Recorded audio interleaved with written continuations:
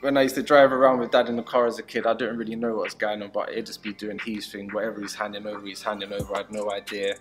It's not until I got older and the houses started getting kicked through with armed police that I realised he was like doing armed robberies. Running around on my pedal bike, selling little £10 and £20 drawers. As the months and years went by, things were just getting bigger and bigger. All started with, there was a massive group of us on the estate, at least 20 to 30 of us would get together.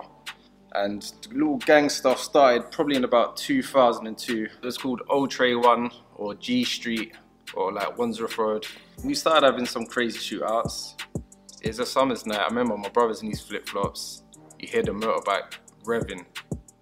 I kind of knew what was going on at the same time, but there was nowhere to kind of run. You just heard pop, pop, pop, pop. It's definitely a machine gun. The amount of noise that would come out of that thing was absolutely mad. And I just remember my brother going, oh! So I think the first shot has hit my brother in his Achilles. So that one's dropped him. The other shots hit my pal. I've managed to get away. I've got to the bottom of this hill, but I'm already behind the dustbin. But I'm on the phone to the ambulance already.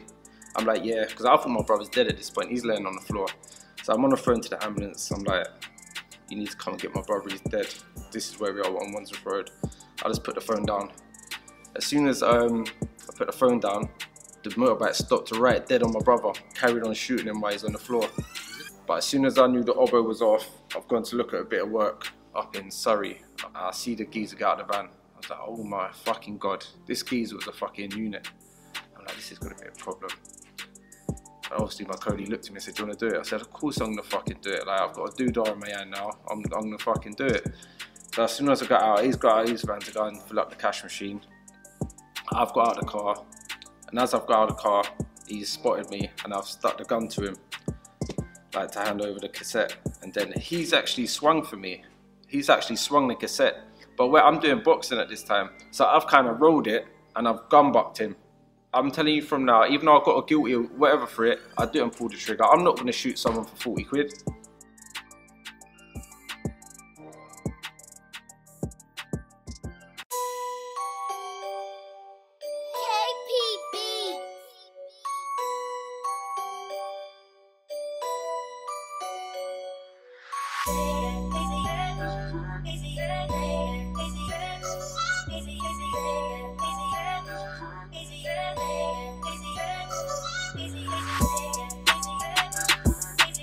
Welcome back to KRN TV. We're bringing the most exciting interviews from around the world. Today, delighted to be in South London with an exceptional interview. This is one that I'm really excited about. It's an exclusive one. He's never told his story before. So without further ado, I'd like to introduce Lewis Clark. Lewis, how are we doing? I'm doing all right. The anxiety's going a bit mad right now, but let's get this cracking, man. Well, you're going to do well. So Lewis has just come out of jail after serving a massive sentence, but I'm not going to spoil it. His story is absolutely insane. We're talking armed robberies, shootings, prison, family involved in this and that, and just so much more. But without further ado, let's get into it. So, Lewis, we'd like to go back to the start of all our guests. So tell us a little bit about sort of where you're from and your sort of family settings. Have you always been in South London? Whereabouts were you brought up? I've always been in South London, Battersea area, Wandsworth Road. Obviously, I've got a big family around the Battersea area. I've got 2 brothers. Live with my mum and dad growing up. Yeah, so that's my family anyway. And were your brothers older or younger? Yes, I've got one older brother. I've got a little brother, but my little brother's nothing like me and the older brother. He's a little gamer and that, just chills on his computer and that and just does his thing. So you sort of learned from your mistakes and your brother. I'm very happy he did. Yeah, so did my little brother, thank God. And so just talk a little bit about sort of schooling and how did you get on in school? Did you do well at school? Were you troublesome at school? School wasn't that great for me. I was one of them guys. I was quiet. I was like the quiet, angry kid. So more time I'd sit in the classroom and just get my nut down and have a little kip. I didn't really know what was going on. I didn't have a great time. I felt like the teachers used to kind of pick on me because I didn't know the answers to the questions and that. They'd always say, oh, Lewis, like, what's the answer to this? And that would cause me to want to pick the chair up and throw it in his head. because he knows fair well I don't know the answer to that. Yeah. So I didn't go to school much. So I literally had about 2 years of secondary school. Is it, and then what, you just left and didn't? Yeah, I didn't do no exams. I missed like year 8 and 9, half a year 10, done a bit of year 11. And that was my education for me. So at that point in life though, when you were sort of 12, 13, what did you want to be when you were older? Did you have any like aspirations, jobs or anything like this, or perfect career? And Well, as a kid, everyone wants to be a footballer or a boxer. I used to play a lot of football, and I used to enjoy boxing. Although it was more football that I'd play. My dad would take me on the weekends. That's when he wasn't in prison or whatever. And I used to go Fitzroy's Lodge a couple of times as a kid. But yeah, football for me was what I wanted to be. And so you mentioned there your dad being in jail. So what age were you when you first knew he was in jail, and at what age? Dad's been in and out of prison my whole life. But one thing I say about my dad, he's been in and out of jail my whole life, but I've never ever gone without. Birthdays, Christmases, I've always got everything I needed. And so were your parents together when you were young as a child? Yeah, they was together. Yeah. And then as I started getting older, it was like on and off where my dad would be in and out of prison. Yeah. So that become kind of normal to me, not to have dad around, or them to be separated and stuff. And so did you know what crimes your dad was going to jail for when you were a child?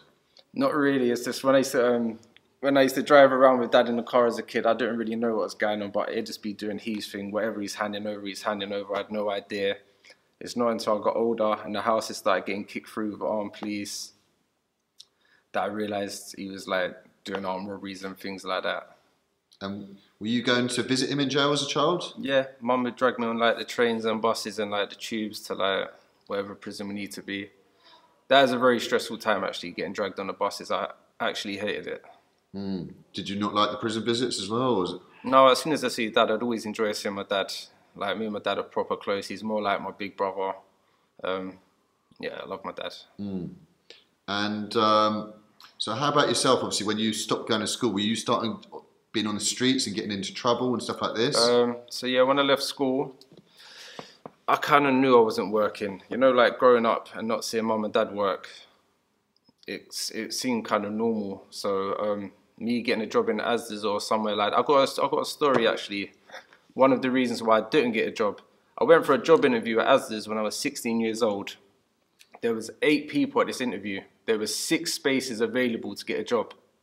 So you would think I'm gonna get a job here. Like I'm a like athletic, strong young fella. I was one of the 2 who didn't get a job in Asda's, and from that it put me off ever applying for a job ever again. So Asda's was my last ever job I applied for. Yes, there's never been any legit jobs. No. I remember I'd done 2 days removals. Yeah.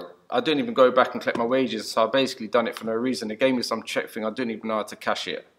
I think it's like 170 quid for the 2 days work or something. Yeah. It's never been cashed. I don't even know where it is now. I've lost it. But I just started cracking on with selling weed.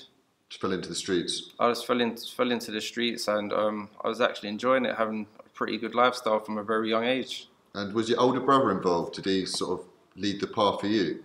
Yeah, me and my brother we used to do very well as like young little 15 and 17-year-old kids. We used to do very, very well around the Battersea area. So yeah, I was just running around on my pedal bike, selling little £10 and £20 drawers. As the months and years went by, things were just getting bigger and bigger. Just had myself a little moped to get about on. Then I moved on to a nice car. Bought a massive chain, chops. Me and my brother's doing very well. We had a very good living. Indeed. And what about sort of first brushes with the law then? Any arrests or anything? Yeah, little story for you. I was a keen football player. We had a little local team on our estate, and we was training twice a week. We was all saving up so we can get a little football kit. And one day, I don't know what happened, but I got the blame for something. Someone's done the football manager in the head with a snooker ball, and I got charged for it. I got nicked for it. That was my first ever charge from the local police. It was Alistair, PC Bottomley's the one who got me for that one. Took me to court, Balham Youth Court. And lucky enough, there was actually some witnesses there who actually see this incident take place, and they actually see that it wasn't me who's done the Football Manager with the snooker ball or whatever.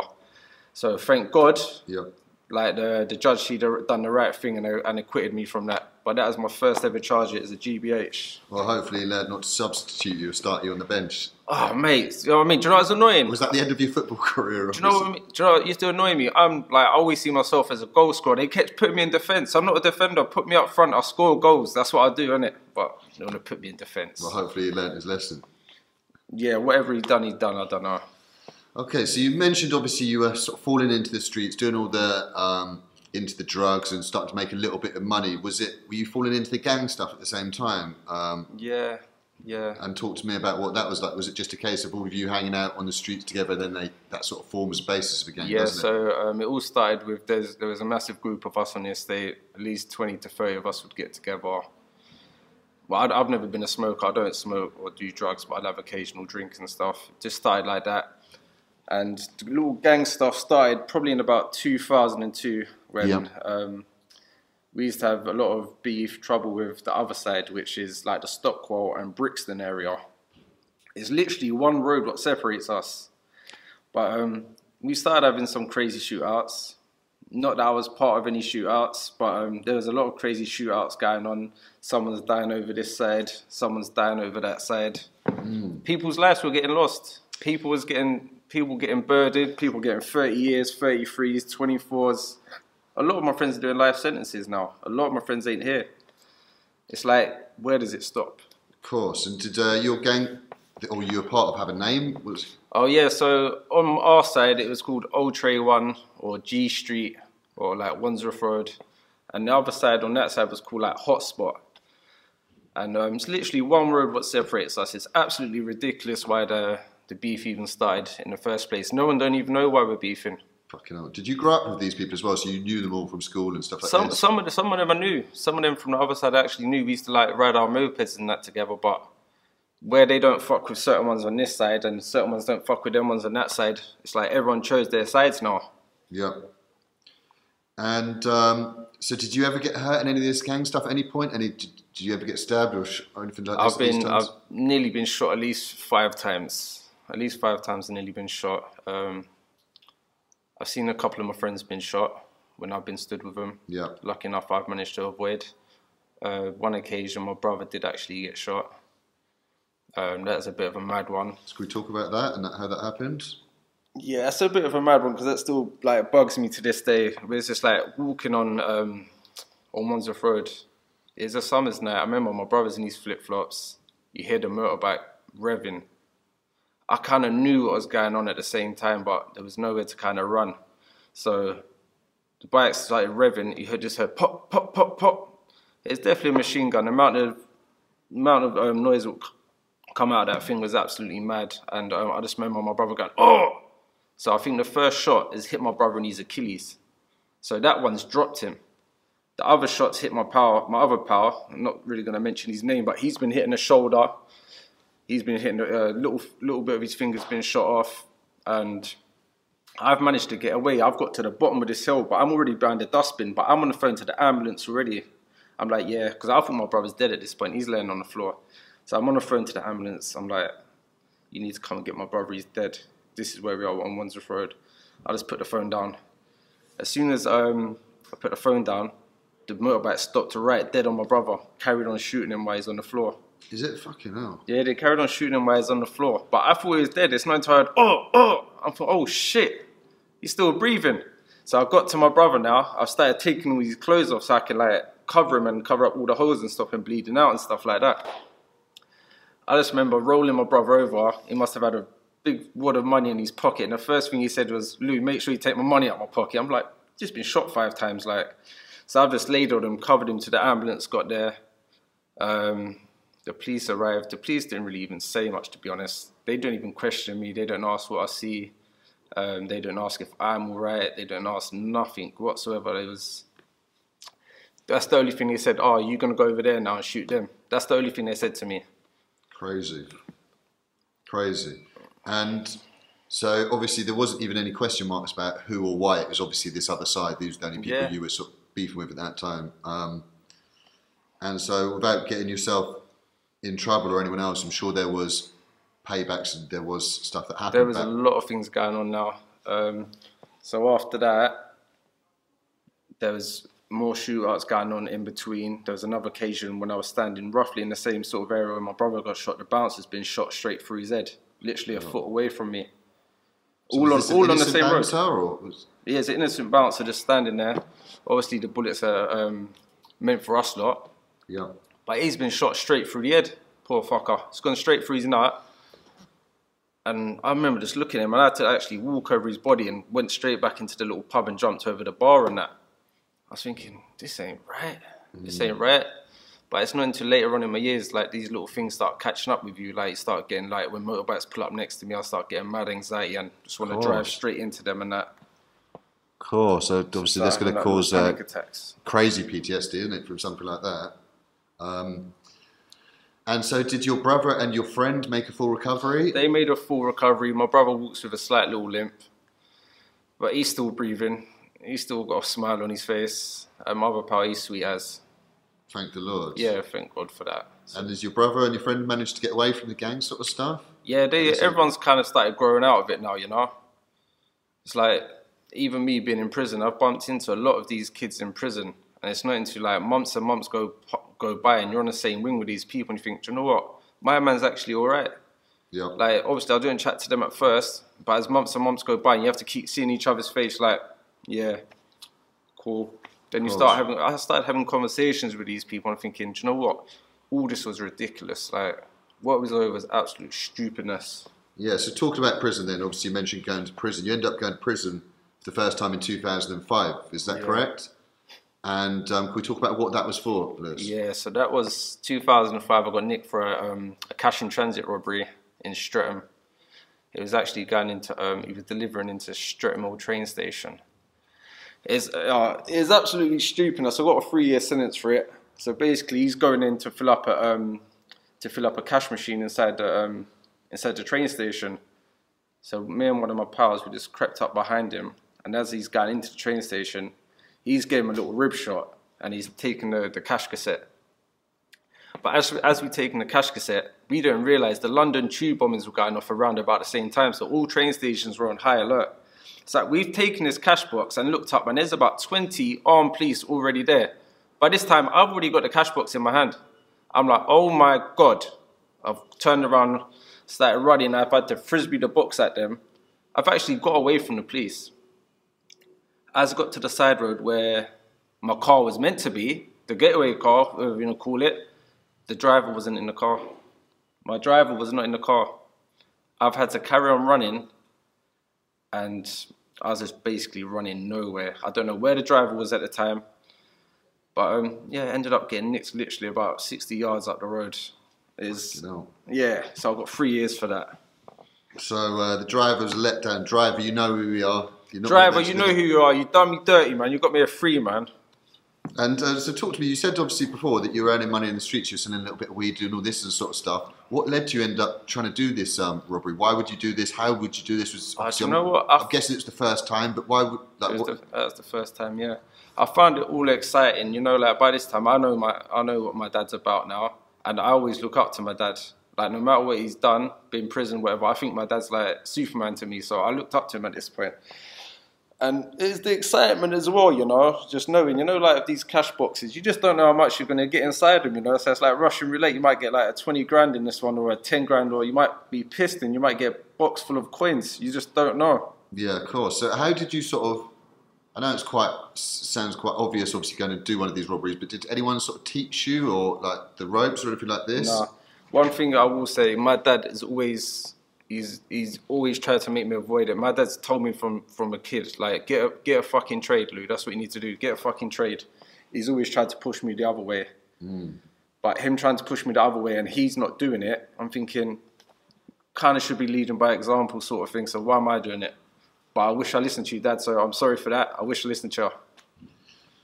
So like you said, you ended up getting a 3-year sentence for that then? Yeah, so I've done. And this was 2005. So how old were you at this point, Lou? 17 years ago?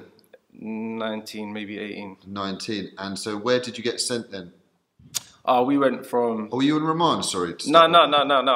Yeah, I went straight to prison. Yep. Yeah, remand. I got a 3 year sentence. I went straight to Feltham. Yeah. I went straight to Feltham induction wing, Kingfisher. Me and my Cody. He just finds everything funny. Ian. He just actually laughs at absolutely everything. The worst situation, my man would just be laughing all the time. So me and Ian went Feltham together. From Feltham. And how was it, obviously, your first initial days in jail? Then obviously not something that you've experienced before. Obviously you've been on a few visits and... The only good thing, as soon as I got an induction wing, I had friends already in Feltham. So I had my friend Gotti was there, my other friend El. So I got there and they made me settle in pretty good. You know, I was thinking, it felt like a youth club. It felt like I was back at a youth club or something like that. And so it wasn't too tough then, obviously, having your friends there and that, they sort of led the path for you? Where I kind of had a little name for myself already, prison was kind of plain sailing for me. It's pretty easy. So no one tried to test you or anything like this in there? You didn't end up having to have any fights? I had a little disagreement with my pal's brother in Feltham. I'm probably going to see you tonight at some point. We're friends now, by the way. We had a little disagreement on the wing and we had a little fight over the pool table. Don't want to get into too much detail, but we had a little... minor little disagreement. A minor little disagreement over the pool table, yeah. So did you end up doing any courses or anything like that when you were in there in that first sentence? Yeah. Or? So from Feltham, we went to Portland. That was a pretty rough jail. And I've done a course called ETS. And was this in young offenders? Yeah. This was, yeah. Yeah. Yeah, so I've heard the young offenders are a little bit more rowdy, like you say. Definitely. And so what was this course then, the ETS course? ETS is called like Enhanced Thinking Skills. So it teaches you like about red flags and what to avoid and things like that. And so did you see any benefit in it? Or when I first done it, it was weird because it was, for certain individuals, it's not a good course. Because for me at first, when I done it, I was thinking, next time I do a robbery, I need to avoid doing this then. It was helping me more, making me more clued up for another robbery. Jeez. So it won't help everyone. So you weren't in jail then thinking about changing your ways, unfortunately, that first little stretch. Like you said, you've gone in there, you've got a load of friends in there, it's quite easy, it's just a youth club and that. Yeah. At that point, I'm sure you didn't have any daughter or anything like this, and so it was... Didn't have no responsibilities. And so you ended up, obviously, was it just Feltham, Portland? Did you get released from Portland? No, I got released from Rochester, so I went to Portland, done the ETS course there. Literally only had one fight there, and it was some disagreement in education. I think someone threw a bit of paper in my back, and then on the free flow on the way back, obviously I had to sort him out, innit?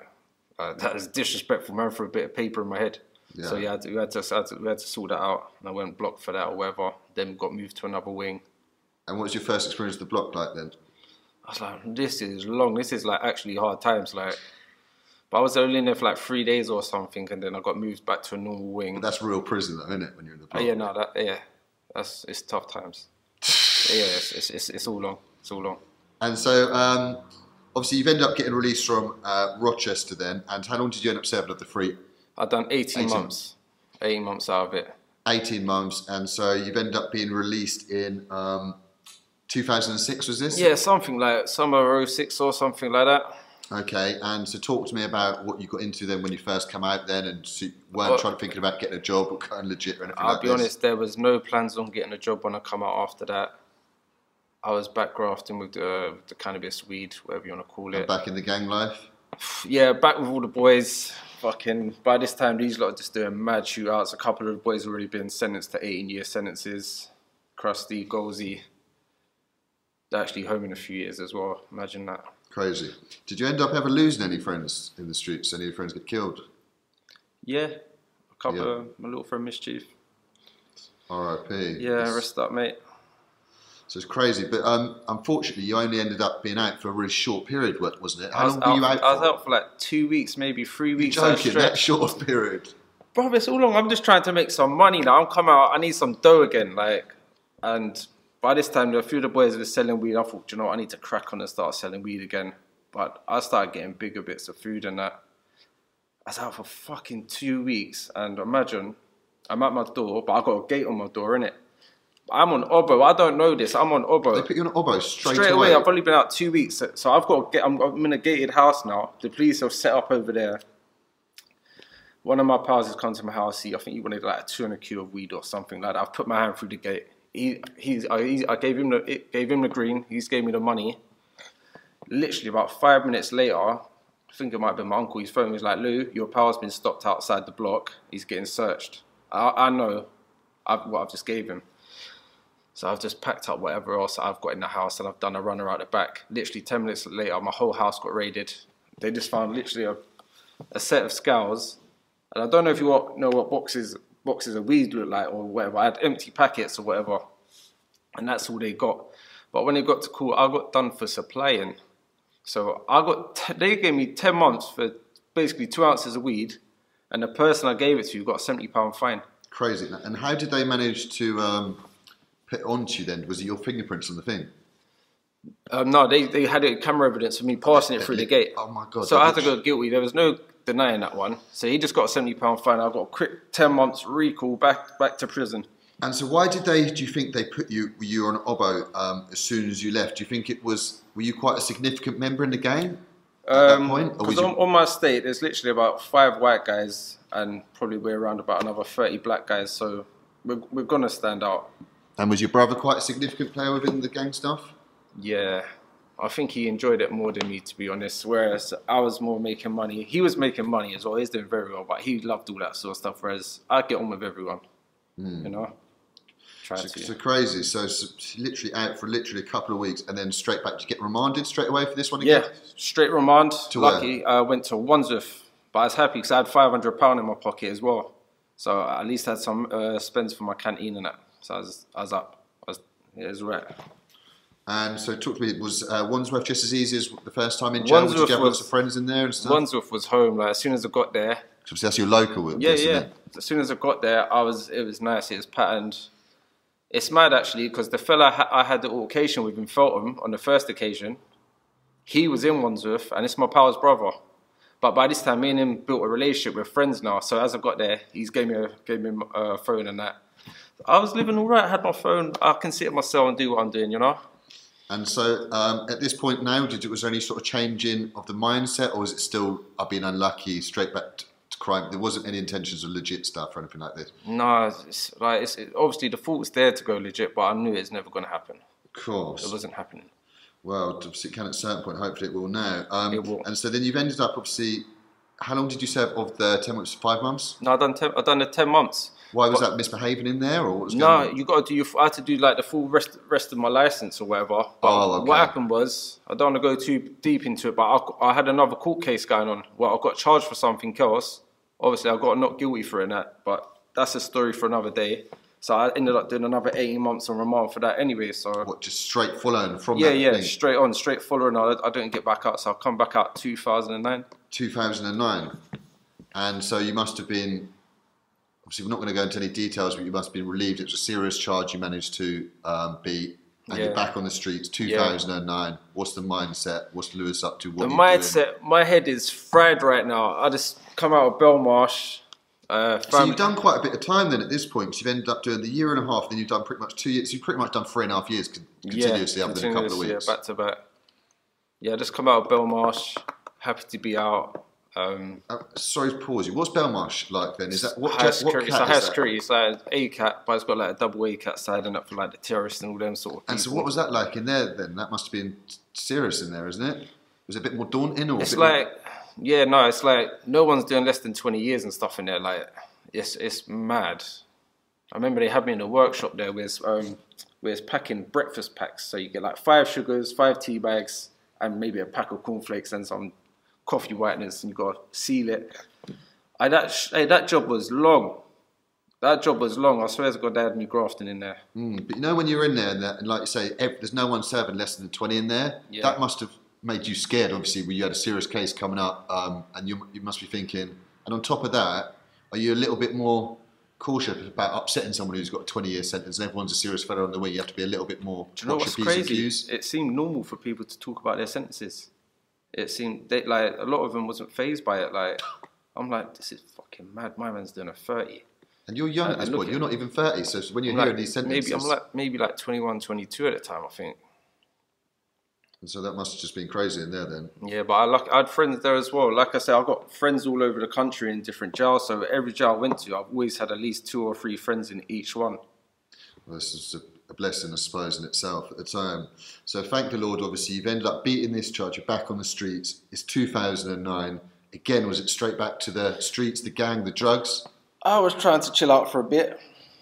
I was trying to chill for a bit, but funds were a bit low, so I had to kind of pick up where I left off and stuff. Started selling weed again. And so I know in 2009 you've ended up being stabbed up. Where was this? Bro, I got stabbed in the weirdest place. Imagine that, it's not even in South London. I'm in fucking Reading. I'm in Reading in a nightclub. Is it Rhino or Mango? Why were you in Reading, of all places?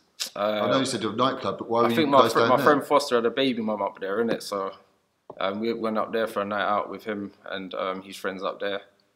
I remember me and my pal Debo, we've ended up beating up the bouncers in there. But I think one of the bouncer's little brother and that was outside.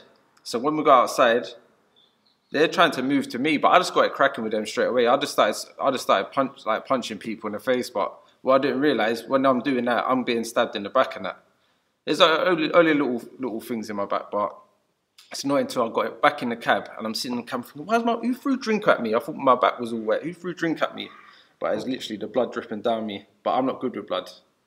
So as soon as I went like that, I'm like, yep, I'll just pass out. Pass out, shit. I can't do blood. I can't do needles. Can't do injections. Same as me. I can't look at needles and nothing like that. Yeah. And so, was it deep? Was it a bad cut or anything like that? No, no, it wasn't that bad. Did you go to hospital? Yeah, I went to hospital. I got like 4 stitches in it. It wasn't that bad at all. So you're a little bit more cautious about going down to Reading again then? Fuck Reading. Fuck Reading, man. No, I'm joking. Reading's alright. So it must have been one of these things maybe where you thought it's a bit soft country sort of ends and that, and it's obviously Reading can be quite serious at the same time. Yeah, it's not just London anymore, mate. Of course, everywhere, isn't it? Spreading out, getting further and further. So that's happened to you pretty much as soon as coming out, you've ended up getting stabbed up, but then you've ended up obviously recovering. You're in the streets, shot. And so talk to me about what you're up to then around 2009. You're obviously back in South London Back in with South the gang. London. The gang shit's still going on Gang crazy. shit's still going on. There's still like it's all going off. But by this time, I started getting myself back in the gym training. I was doing a bit of boxing, like a bit of white collar boxing and stuff. Hopefully, I get to share a couple of videos with you later or something. Nice. But yeah, I was just selling weed and that. But this time, I started looking at the cash brands and that again. Like they was like, I don't know, they was tickling my fancy and that. You know, like I started having like sleepless nights over them. You know, when you're just driving about and you just see them at a petrol station and they're just filling up a cash machine or something. I'm just thinking, fucking hell, I was going to be there next Tuesday doing the same thing. And you know fair well, that's probably going to have 100 quid in, you know, in that cash machine. So even if you just take one cassette, you'll probably get like 20 or 40 grand or whatever. I was having sleepless nights over these things. Like it got that bad. Really, I should have went to the doctors because I was having sleepless nights over these things, knowing I shouldn't be doing these anyway. So yeah, I started watching these. And so you weren't, the weed and stuff like this wasn't enough, you just wanted the buzz of this. Was it quite a big thing? Because obviously I'm from the countryside ways, and people weren't really so much on these sort of cash boxes. Was it quite a big thing in London? Were a lot of your friends doing it as well? Or? They was getting banged left, right and centre. There was easy pickings, even the little young kids on the little mopeds were doing them and that. But by this time, what was it? I think 2011 now. I think like my daughter was born. Congratulations. Yeah. Little Hallie. So he had to start grafting and... Did this change your mindset at all, having a daughter? Like maybe you have second thoughts about certain things that you might have... I didn't at the time, I'll be honest. I didn't at the time where all of this was kind of normal for me. Like driving out, like delivering weed or whatever, looking at cash in transit vans. All this was kind of normal for me, you know? And so were your... around these times, what was your dad up to? Were you... Dad was finishing off a 10.5-year sentence for armed robberies himself, actually. Yeah. And so did your brother end up going to jail at any times around these times? Yeah, my brother's been jail. He's been jail for a couple things. That's probably one of his stories to tell. I don't really want to get into that, but he's been in it for some big things. But yeah, leave that one there. So it's very much from like a crime family, you might say then. Yeah. And it's sort of... That's what's the path was sort of set for you, wasn't it? As such, it was kind of set for me. Slowly as I've got older now, I've realised I fucked up. Why don't I listen to Dad and go and get a trade? course, you're not the only one that thinks like There's this. still time for me. There's still Of course, time. you're still mate. young. And so, like I said, to 2011, your daughter's just been born, but unfortunately, you're getting bad urges and you're looking at cash boxes. Do you know what's doing mad? in Like the streets. from like 2011 to maybe the end of 2012, I was on Obo again. I knew I was on Obo, and I used to record the police following me, and they used to park their vans outside my house, and they would leave it there for months at a time. You know, like I said, you got a little camera just facing at my door at all times and stuff. Jesus. And why do you think they had such a hard on for you? Was it there's a lot of intelligence behind the scenes about you? Yeah, What's going on, Luke? I think some little shit was probably giving my name in, saying he's getting up to this, getting up to that. I wasn't getting up to nothing. I might have been doing a bit of weed at the time, but I wasn't doing no robberies or nothing. Are you deeply involved with the gang though at this point? I was around all my friends, but I wouldn't say I was deeply involved with them. I was still around all like the gang members and that, but it wasn't really for me, you know. If I was there and something kicked off, then I'm involved, but I wouldn't personally go out my way to go over to the other side and do something. That wasn't really me. But what if one of your friends gets hurt? Like, you might not say you're a significant gang member, your friends or your brother or something like this gets hurt, then unfortunately it leads to stuff, doesn't it? I'm sure. It leads to stuff, yeah. So like I say, obviously 2011, your dad's finishing off a stretch, you're up to all sorts of mischief. And so talk to me about, obviously, your dad. When did your dad get out then? Did he get out in 2012 or something? Dad got out, I think 211, 212, I think Dad got out. And did you end up, were you close at this point? Were you? Yeah, me and my dad's always been close, man. We're more like, he's more like my older brother. Like, I'd listen to him. Not that I'd listen to everything. Like I said, he used to try and push me in to get a job, and I just wasn't interested. So your dad was a proper career criminal, would you say? Yeah. And so when he came out of jail, what was it he was getting into? Did you know, or were you No, Dad always used to try and keep me separated from absolutely everything, you know. But yeah, we used to drive around a lot. Sometimes we just go for a drive just so we can clear his head, you know, because I think he used to struggle on the outside where he's done so many years in the system. Part of me thinks that he actually wanted to be in prison, like the way he used to move and stuff, and it's like he couldn't handle being outside. It's like he goes to prison to get a break. It's so weird. But I've never heard him moan once. Like, he's done a 10 and a half year sentence. He's had an 8.5 year life sentence. Probably a 7.5 before that. I've never ever heard him moan about being in prison. It's like he's built for it. Crazy. It's sad you get used to stuff, don't you? Quite. Like I say, I know a few people who get institutionalised because it's so easy and everything's set out for you, isn't it? And everything's regimented and it's very easy. It happens. Like, I'm still a little bit like that now. Like, I'm in an AP hostel. It's like approved premises for high risk prisoners because I'm high risk to the public at the moment still. Like, I keep calling the room there. I keep saying, yeah, I'm going back to my cell. If I phone one of my pals and be like, yeah, I'm just sitting in my cell. I'm not in a cell no more. I'm in a room. But I'm still adjusting to things. I've not even come onto all of this shit anyway, Crazy. But maybe. So, like I say, your dad's always tried to advise you or kept you away. You've not done committed crimes together, but unfortunately in 2013, do you want to talk about what's happened in 2013 and how it ended up happening, like what went on? I'll talk about my side. I'm gonna leave my dad's bit out of it or whatever. But yeah, so from like 11 to like 13, I was on Obo, so I knew police were watching me and stuff. But there was a couple things that I wanted to do, you know, like there was some cash deliveries going on. I'm thinking, yeah, that's there. I'm gonna go and bang that. But as soon as I knew the Obo was off, I've gone to look at a bit of work up in Surrey, up in the Epsom area. Why that? There's a little decent little spot there called like Tatton Corner. Nice little location, nice little routes out.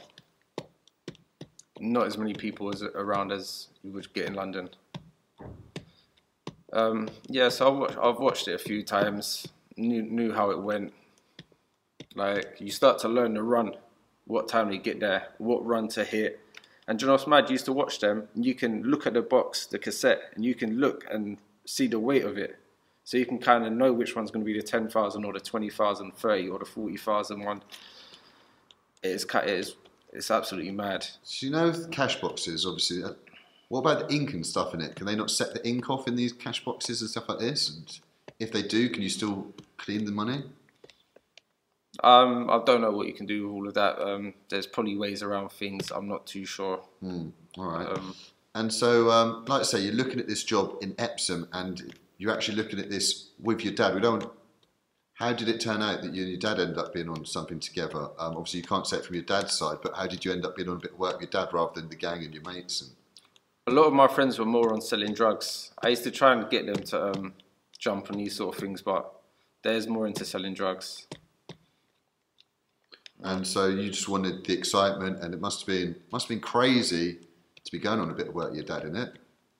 Or was it quite normal? It just felt normal. Felt normal, you know. At least you know there's no fucking grassing going on. Of course. And so then let's talk about the day then. Like I said, there's this job in Epsom. Yeah. You've been looking at it. You know the timings of everything like this. You've got it all. Mate, do you know what? Yeah, so here's what happened. Like 2 weeks before the robbery, the geezer doing the cash drop off. Yeah, he was a short geezer, little skinny geezer, like literally about this high. So I was thinking, this is gonna be a right fucking touch. This is easy pickings, this one. So I've come back 2 weeks later to do it. I remember pulling up in the car. I see the geezer get out of the van. I was like, oh my fucking God. This geezer was a fucking unit. I'm like, this is going to be a problem. And obviously my Cody looked at me and said, do you want to do it? I said, of course I'm going to fucking do it. Like, I've got a doodah in my hand now. I'm going to fucking do it. So as soon as I got out, he's got out of his van to go and fill up the cash machine. I've got out of the car. And as I've got out of the car, he's spotted me and I've stuck the gun to him, like to hand over the cassette. And then he's actually swung for me. He's actually swung the cassette. But I'm doing boxing at this time. So I've kind of rolled it and I've gun bucked him. But when you're kind of panicking, you don't realise how many times you've hit someone. So I've hit him about 3, maybe 5 times because I've knocked a few of his teeth out. It's not until I see the pictures after an interview and that I thought, fucking hell, like, why didn't he just give me the money? Because when you do these things, you don't plan on anyone getting hurt. Obviously, you might traumatise them, and that's bad enough as well. All you had to do is just give me the money. You lot are insured for the money. Just give me the money. Like, he just wanted to have a full-on fight with me. Anyway, I've dropped him. I've knocked him out. This geezer so big. He must have been about 20 stone. I think he's an ex-British powerlifter. Something like that. And I was reading some articles. He was an ex-soldier, wasn't he? Ex-soldier as well. So he knows. He's used to having straps. He's used to having things pulled at him. So when he's done that, the only thing what pissed me off in court, he said I pulled the trigger. Yeah, I read that as well. I'm telling you from now, even though I got a guilty or whatever for it, I didn't pull the trigger. I'm not going to shoot someone for 40 quid. Was it a real gun, Lou? Obviously. I can't even remember. And if you went on these things with a real gun, would you have it loaded with real things? It's just a normal. It's just I don't know. It's blank firearm. Yeah. It's a blank firearm. It's a toy gun. But like you said, you got sentenced for a real gun anyway. I got 9 years. I got what happened with that? They've gave me 9 years for the gun. Yep. They've gave me 16 years for the armed robbery. To run concurrent. Yep. And then they gave me an extra year on top for the 45 grand. So I ended up with 17 years altogether. That's crazy. Going back slightly though, so obviously on this day it's ended up going a little bit pear-shaped. You've ended up having to whack him up a little I've had a full-on straightener with the guy. I was crazy. Mad because 2 weeks before the geezer who was doing it, he looked like fucking Dobby from Harry Potter. So I thought I'm going to have a right touch here. And this fucking lumps guy in the car was like, here we fucking go. He's had a full-on straightener. He swung for me. I was dum. I managed to knock him out. And he's so big. He's fell on top of the money. I've had to do a deadlift to get him off the money and take the cassette. And then I've got back in the car. And what was your Cody doing at this point? Was he in the car? Mate, he found it. So I've got back in the car. My Cody's looked at me and said, fucking hell, he almost had you. He thought it was funny. And I'm trying not to laugh. It's like, fucking hell, that was a bit of an hard work, that one. Like, he thought it was funny as fuck. And so you've ended up getting away then. You had obviously a stolen car, obviously ready for the thing. You've got away. Obviously, it's gone a bit pitong, but you're thinking everything's cool. But I read that your Cody ended up getting nicked within a few hours, didn't he? He got nicked. He got nicked that day. It's a mad one because I remember that night I was sitting outside my mum's house, and you can just tell something's going on. I see the dark blue vans pull up. I've walked in my mum's house. I knew what was about to go on, so I've walked in the house. I've just picked up my phone and that. I've gone straight out the back door because I know the police are coming through the front any time now. Literally got a call an hour later. The police are in the house. But by this time, they wasn't even asking for me anyway. They've nicked my dad or whatever. and he's been taken in. He got bail because there was literally no evidence really, apart from like an ANPR camera, something like that. The ANPR cameras getting everyone. But what was the ANPR? Sorry to interrupt you, Lewis. So was it the ANPR? Did you go there do some prep work in a normal car before this? Then the week or two. Yeah. So during that month, I'd got up there in my own car. The ANPR camera what actually got me wasn't even in that area. It was like in a 5-mile radius of that area. So it had me driving in convoy with the car that was used 2 weeks before. So that's what linked us with that car. So if they didn't have that, everything else would have just been very circumstantial evidence, because they didn't even know what colour the armed robber was. They said he was tall and slim, and although we didn't see what colour he was, we believe he was a white man. My face was blacked out, you had no idea what colour it was, but they said, although we didn't see what colour he was, we believe he is a white man.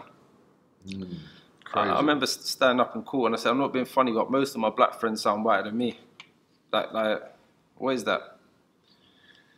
And so your dad's been let out on bail, and I'm guessing they must have been watching him like crazy. So you end up going to see your dad during that point, your family? Like, I obviously went around seeing my dad or whatever. He was just saying, there's no evidence on us or whatever. It's 3 days later, I had an ongoing court case myself with one of my pals for one of them travel shops. Apparently someone was trying to break into one of them bureau places. Yeah. So I was in court for that. And lucky enough, I got NFA'd for that. It got thrown out of court. Nice. But when it was getting thrown out of court, there was armed police waiting for me outside the court. So I've looked behind me. I see the gun police already. So I've took my phone out of my pocket. I said, take that. Don't look at me. Just take my phone.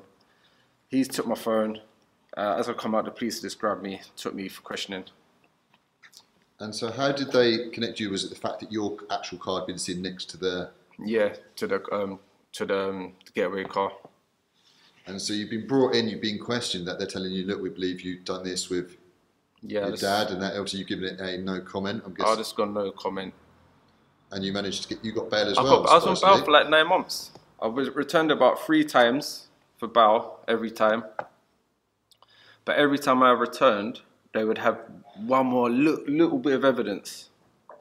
And so, obviously, from reading the articles and stuff like this over the last few days, they were watching you like a hawk during these periods. They had you going into shops, designer shops, spending loads of money and stuff. They were going into shops after you, getting camera footage. They was following me into my gym. They was following me along the roads. I used to record them. I knew I was being followed the whole time. And one of the other times, it might even be on Google somewhere, but they followed me to Bicester Village. I was in the Gucci outlet, buying myself some shoes, and I bought my daughter some little Ralph Lauren dresses and that. They said I was spending thousands of pounds. It wasn't thousands of pounds. I spent 1,200 quid on me and the kids. But yeah, they was taking little pictures and that from around when they followed me up there. Yeah, so how much did you get from the robberies? 45 grand got taken. 45 grand. And did it have the ink on it, or do they have to press a button to let the ink off the officer? So if you get it at the right point, the security guards, they won't. I think, do you know what? They all got different ones. I think some of them, like if you shake the cassettes too much, they go off. Or if you come like 6 meters away from the geezer. I don't want to say too much because I feel like I'm going to incriminate myself. But yeah. I've been nicked for that one. I've been charged. I've done my time for that. So. But during those times then, when you're on bail and they're rebailing, did you think they haven't got nothing? They haven't got nowhere near enough of me. I'm going to get off this. It's just an ANPR. Mate, I was so basically it was all reliant on this ANPR. That was it. And they was looking at things. They took my laptop, and everyone enjoys watching things like Crime Watch and watching robberies. Everyone's interested in that. On my laptop, I was looking at robberies, like armed robberies, like jewelry shops being robbed. So that got used in evidence. Saying, look, he was Googling jewelry shop robberies or cash and transit robberies. This is ridiculous as well. And he said, look, Mr. Clark was even looking at the 10 best knockouts.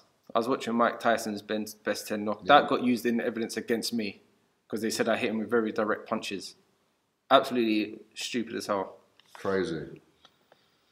And obviously it didn't go your way then. It didn't go my way. I just remember when it coming up to sentencing. But leading up to that then, obviously, were you thinking you were going to get off that? You'd obviously got off a couple of serious things before. Were you thinking you were going to definitely get off that one as well? or were you thinking I could go away for a long time? I think it's more my old man's previous. He's got so many gun charges. What kind of fucked us up really, and the little ANPR camera.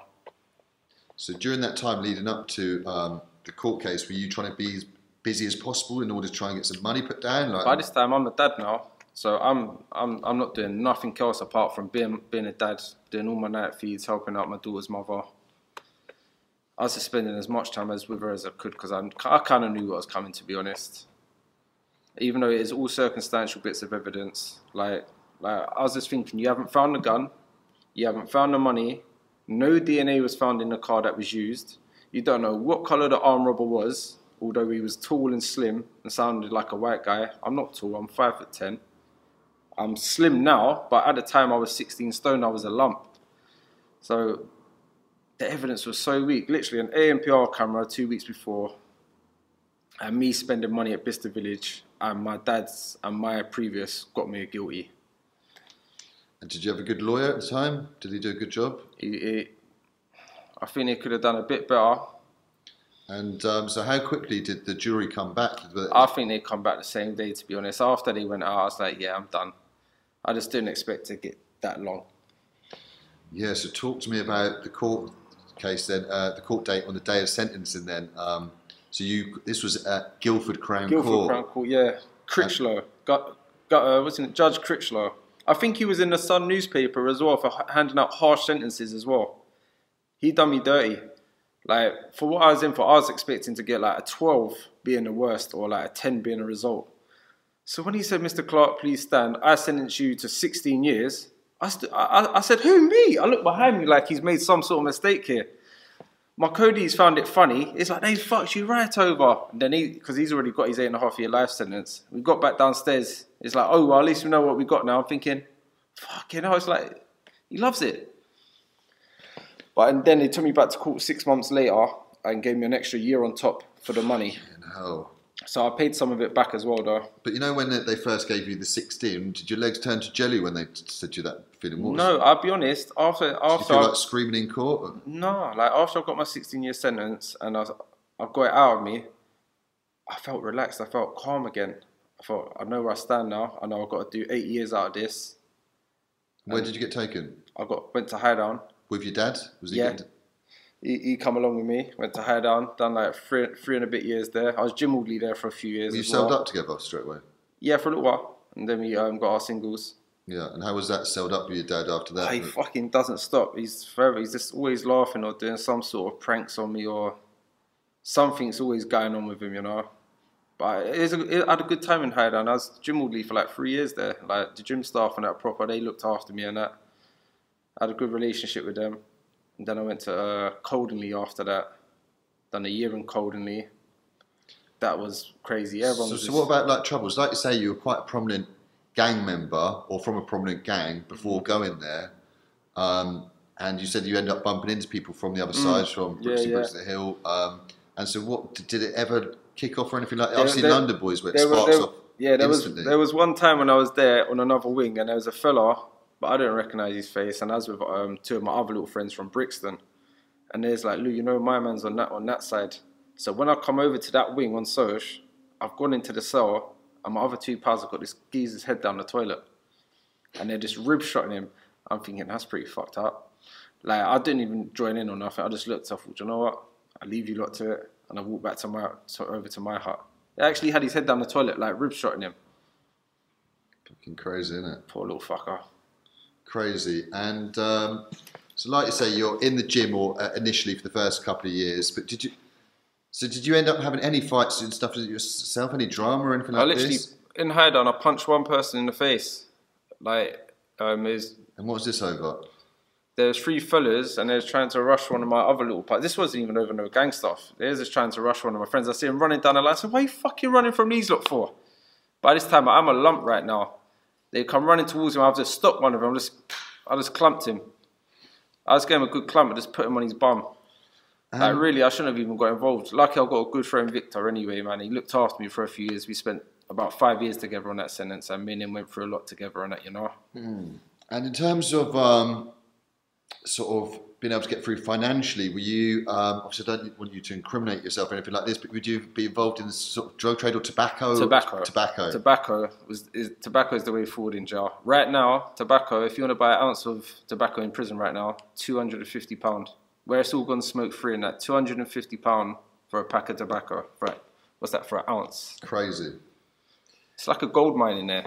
It's a gold mine in prison for that sort of stuff. So obviously you've got the 17-year sentence now with the year added on. Your dad ended up getting a life sentence as well, and obviously it wasn't any shock to him then getting this life. No, he knew what he was getting. So it was his third armed robbery by this point. His third one. And so did you end up doing most of your sentence together? Did you get moved? So after Highdown we split up. He had to go and do a therapy course over at Grendon. It's like a therapeutic prison. Whereas I went to Coldley for a year. And then I got moved on to Onley. How was Coldley though? Coldley was sick. Again, friends in there, people you knew again. Yeah, that was sick. Me and my friend Victor was there. He's literally from my state. We used to just have laughs down the line and we'd train together. Drunk. We was drunk every single weekend. We'd have drink. We had a good time there, but they moved me on. I was one of the unlucky ones. They started refurbishing my wing, and I was one of the unlucky ones who got shipped out to Onley because of it. And so you obviously managed to swerve a lot of the sort of trouble in jail, but were people getting stabbed and stuff like this? Was there a person died in Coldley when I was there? Is it? He got stabbed to death, yeah. And what was this over? Did you know? Or? I think the geezer was a bit of a bully, and he's took his phone. He took the little mate's phone or something like that, and the geezer got stabbed on free flow and died. Crazy. Yeah, I don't know who done it or nothing, but I know he got stabbed and died.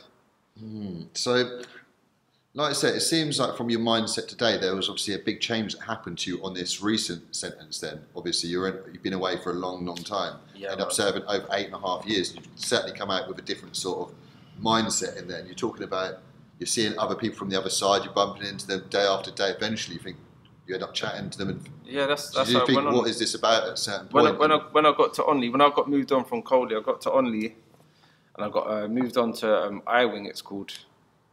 It's like, this wing's got all double cells, and I was lucky because the staff always kept me single, so yeah, thank you for that. They left me single. But as soon as I got there, I remember looking up, and I was like, oh my God, here we go. There's like 6 of them, like from like Stockwell and Brixton. I knew their faces straight away. I was like, I'm just going to crack one of them. And as soon as I went upstairs, I just looked at him and said, do you want to fight me? Do you want to fight me? Do you want to fight me? And whereas I was a lump at this time, they was all looking at the floor. But as like the months and months went past, I had to see these kids every day. They're a bit younger than me, but I had to see them every day. After a while, like, cool, it's like with a little nod of the head. Then it would be like, cool, bro. And then before we know it, started talking, and I actually got on with these fucking kids. And I'm just thinking, after all of these years of these mix-up, people dying, people getting life sentences, look at it, this guy's just like me. Like, he's a cool guy, he's funny, we're catching jokes every day.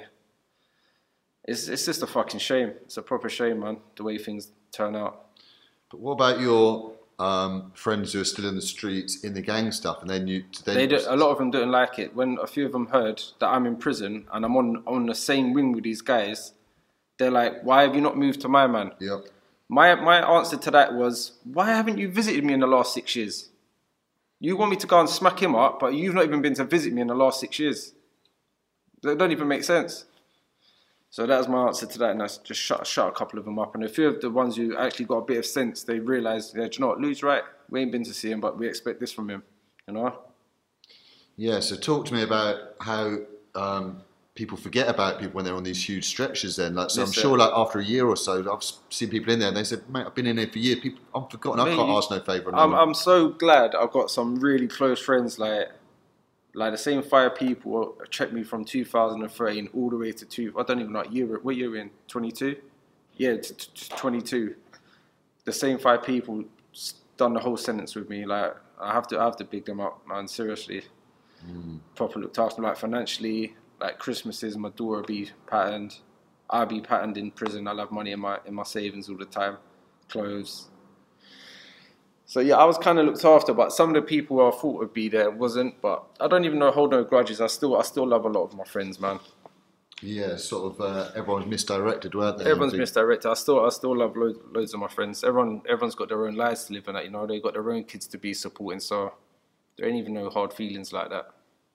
course. And so, talk to me about how difficult it was spending that time away from your daughter on an 8.5 year. Was she coming to visit you consistently throughout this?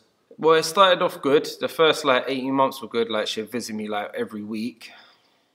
And then it started every month, and then I started getting further out into these prisons what are in Birmingham and things like that. So it started becoming like once every month, then once every 3 months. But mate, it hit home on my first visit, where my daughter's mum brought her up to see me. My little girl would have been 2 by now. She was walking and she could talk.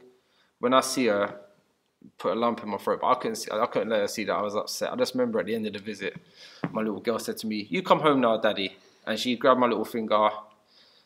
And fucking, yeah, that's, even now this makes me want to tear up. Like, I fucked up, man.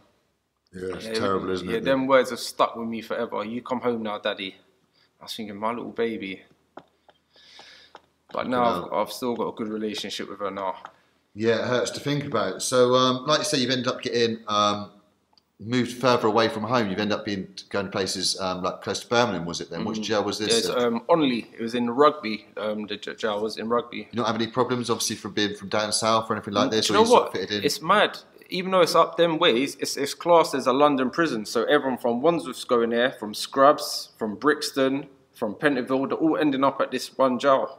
So there was a lot of Tottenham boys in there, like all like the little OFB ones. Like all of them, I actually got on with all of them as well. So big human up. They were proper. It was mixed with bare different people in there. But there wouldn't be any sort of feuds between the London ones and the Brum ones? No, there was no Brummie people in there whatsoever. Literally Crazy. one. There was literally one Brummie in there.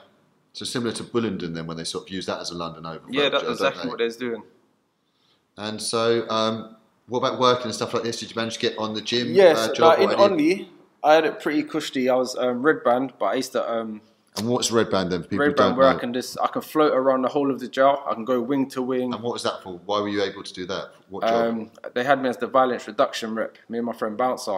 So we used to just go around the whole jail, and obviously I can just go and see my pals on the wings and that. So I just use an excuse. I'm coming to sort of conflict out.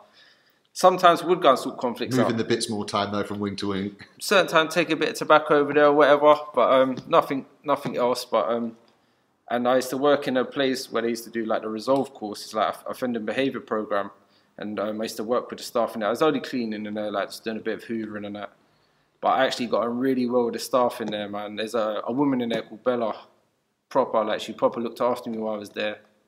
Like she used to sit me down, you know, when I'm having them stress days, like she'd be there to come and sit with me and that. So yeah. People that go above and beyond and actually cared. Yeah, she did, man. She proper cared. So yeah, definitely have to big up Bella, man. And so you just mentioned Bouncer. Is it the Bouncer who's come out and become quite prominent? That's my other pal Bouncer. This is TB. This is Tiny Bounce. Okay. So he's one of the guys who got nicked for the honey trap murder, Jesus. if you remember that one years ago. So I think he's close to coming out. He's done about 14 years now. Okay, and what about, because like you say, there's been a significant change in your mindset now. You're thinking, fuck the gang thing, you're missing your daughter. Did you do any courses in there? Were you thinking about doing any jobs? What jobs were you thinking about doing when you got out? And so I've done an offending behaviour program called Resolve.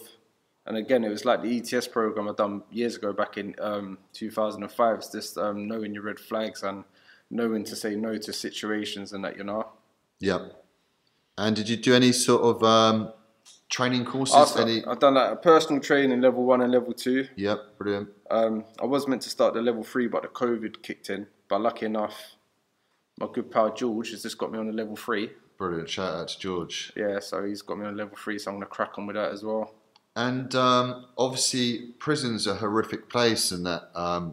But did you manage to make any friends in there outside of your own circle and your own gang? I've made loads of friends. Well, not loads. I say 5 genuine friends who I'm in contact to this day. Like who proper take time to come and check for me and stuff.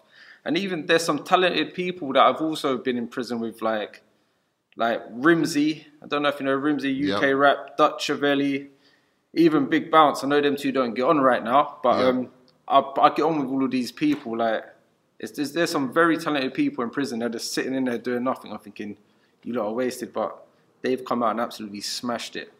So it's a good platform for other young kids. They can look at these people and think, do you know what? They've done some big sentences and look where they're at now. Yeah, I mean, like you say, you can always turn it around and start doing stuff positive. Just don't waste those years away where you could have been doing the positive stuff earlier, and learn from other people's mistakes. You know. Yeah. So, like you said, did you end up getting to know Dutch Belly and Bouncer and Rimsey? Dutch was my next door in Coldenley. It was my next door. He used to just be rapping, be like, Lou, what do you think of this one? I'd be like, please just give me a break today. Was he known at them times for the rap? Or? I think so, because like, obviously his sister's Steph London, innit? She's like a big singer and that. But he was just literally next door, just banging his music, his instrumentals on repeat, just practicing his craft. But you got on well with him, though? Yeah, I got on well with him, man. And a nice guy, so hopefully you guys can touch base now. Hopefully you get to link up with him soon, go and have a little chat. I know he's been a little stink around his name and that, but... And so what are your feelings then? Without going into the details about it, you've met the guy, you've seen what he's like. I mean, I met him... recently I went up and met him with Tony Giles up in the studio. There was a lot of little rumours and that, and little screenshots going around about him, but I think if it was that deep, why didn't the police come and nick him and interview him for whatever? There's been none of that. The police ain't been in questioned him or anything. People are too quick to start throwing names around and accusations and that, you know? Of course. So, yeah, like I say, shout out to Dutch, and then hopefully you guys can touch base again now that you're out, and hopefully do some positive stuff now in the future. And so talking about someone else who's smashed it from coming out of jail, Bouncer's absolutely smashed it from coming out of jail. And it's an inspirational story, because he ended up doing a lot of time away as well. And he's come out and he's done great things. Like I said, I interviewed Little Man recently, and he turned Little Man into a star, no doubt about it. Whatever's going on between them at the moment, he did genuinely change his life. And so it's incredible the stuff that he's doing. So talk to me about what Bouncer was like inside of that. Did you know he was going to do? I knew what he was coming with. I knew what Bouncer was coming with. He used to have this little black book. He used to write all these little ideas in. At the time, I used to think, shut up, Bounce, man. But he knew what he was doing. He's a very intelligent guy. He knows exactly what he's doing. Like, me and him had a good relationship. We used to play fight all the time. He used to try and say he had me up, but please believe I had you up, Bounce. So don't ever try that with me, yeah? We used to have little rumbles and that. But yeah, me and him proper get on. Even to this day, we're in contact with each other. And so when you saw him, obviously he came out a long time before you. When you saw him come out and the way he smashed it, it gassed me. It motivated me. It just shows like people from our sort of backgrounds. There's still time for us to like make something of ourselves and that. You know, he's got some massive platform now. These Wicked and Bad promotions. I'd love to go and box on one of his shows. As soon as the shoulders bounce, get at me. I'm on it. Like I said, we're going to blow your name up. You've got a crazy story, so we're going to get you on some big platforms moving forward, and then obviously we're going to get you involved in some of these fights. You know, I need to get on it. I need to get on it. At the moment, the anxiety's still a bit mad. Even now, as I'm talking to you, the anxiety's just all a bit mad and that. But we're working on it, man. Of course. Well, you've done unbelievably today, Lou. So eventually, obviously, you've managed to get to DCAT. Is that correct? Like, how deep into your sentence did you get to the DCAT? So DCAT, I got DCAT for my last 15 months of my sentence. So I was in a DCAT called Spring Hill up in Oxford, Aylesbury ways. And so didn't your dad end up getting moved there as well? Yeah, Dad ended up relinking? Yeah, Dad ended up getting there as well. So we banged up together for a little while there. Then we both managed to get our single cells again. And it's decent. It's a decent little jail, but I didn't get much out of it. Reason being, due to COVID, I didn't get no home leaves. I had 10 town visits. Like 6 hours I was allowed out on a weekend every 2 weeks. There was no gym while I was there, because obviously we couldn't share the gym equipment. But you managed to keep yourself in really good shape. You come out in good shape. I saw you making the best of it, doing some outdoor workouts and stuff like this. As a little hut, and we all used to train outside on a Wednesday. We call it America. Like everyone just doing some mad burpee workout. Crazy workouts every Wednesday. I think I've got some footage somewhere. I'm going to put some of them up. Listen, I'll give you some of the footage and that. Without beating a few people up, but yeah, I've got some footage and that. And so you've ended up spending 15 months there, sort of a slight adjustment, but obviously not as much as what you would have been able to, because no home leaves through the COVID times and stuff like this. You've ended up being released from there after 8.5 years away. And so talk to me about your feelings. You've only been out for, how long have you been out at this point, Lewis? About 6 weeks or something? Yeah, I come out 9th of December. 9th of December, not even that, yeah. So 5 weeks you've been out. And so talk to me about what, it must be insane coming out then. It's been overwhelming. The amount of love and support I've had on Instagram and stuff, it's been so overwhelming. Like, I remember putting up a post on the day I was out, got like nearly 500 comments, like just to say welcome home and stuff. But it's more of like the anxiety things what's been going on now. You know, like the smallest of things, like having a job centre appointment. That gave me a sleepless night, knowing that I have to go to job centre in the morning. I couldn't sleep for the whole night, or knowing I got probation tomorrow, or knowing that I got this appointment. It's just them little small things I'm thinking, I'm just going to turn my phone off and switch off from the world. Yep. So it's them. These are the things I'm You're going to adjust, Lou. I'm working on, man. You're going to adjust and you're going to do well. Like I said, you come out with the right sort of mindset this time. You're not involved in the gangs or looking to be involved in the gangs or any trouble or anything like this. And what's been great, you've been spending a lot of time with your daughter and that. Yeah. You said you come out. Yeah, I've been spending as much. At the moment, I'm on curfew, so I'm limited to how many hours I can spend with my daughter. Yeah. So I literally have her for a few hours after school. But every Sunday, we do our little thing. We go over Battersea Park. I taught her to ride her bike. She never knew how to ride a bike before, so she's 10 years old, and I taught her to ride a bike, so I'm mad proud of that. And she's doing well now. She's doing well. She'll be doing wheelies and all that soon. She's doing well, man. So like I said, obviously, you're on the straight and narrow. There's not going to be any more times away from her or anything like this. You're doing positive stuff now. And so for people out there, you really need to support Lewis. Jump onto his Instagram. There's going to be lots of stuff on there talking about what he's going up to in the future. He's going to be starting a YouTube channel as well. It's going to be concentrate mainly on fitness sort of stuff. Yeah, lots of interviews with prominent rappers, sportsmen, street characters that have changed their ways, influencers. It's going to be insane. Lewis is fit as a fiddle and he's an unbelievable machine in the gym. So guys, we're going to be showing a lot of that sort of stuff out. There's going to be a lot of stuff on the channel when Lewis does all this sort of stuff.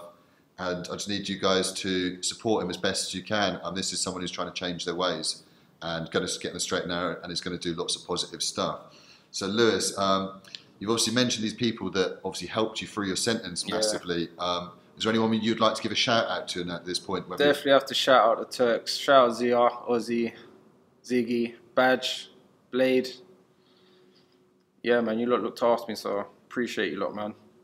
So yeah, shout out to the people that obviously held him down. It's easy to forget about people when they're on such long stretches. And can you tell people your social medias where there's going to be lots of people who are going to want to reach out to you and touch base with you? And so Instagram? Yeah, find me on Instagram at Biglew, BIGLEW PM.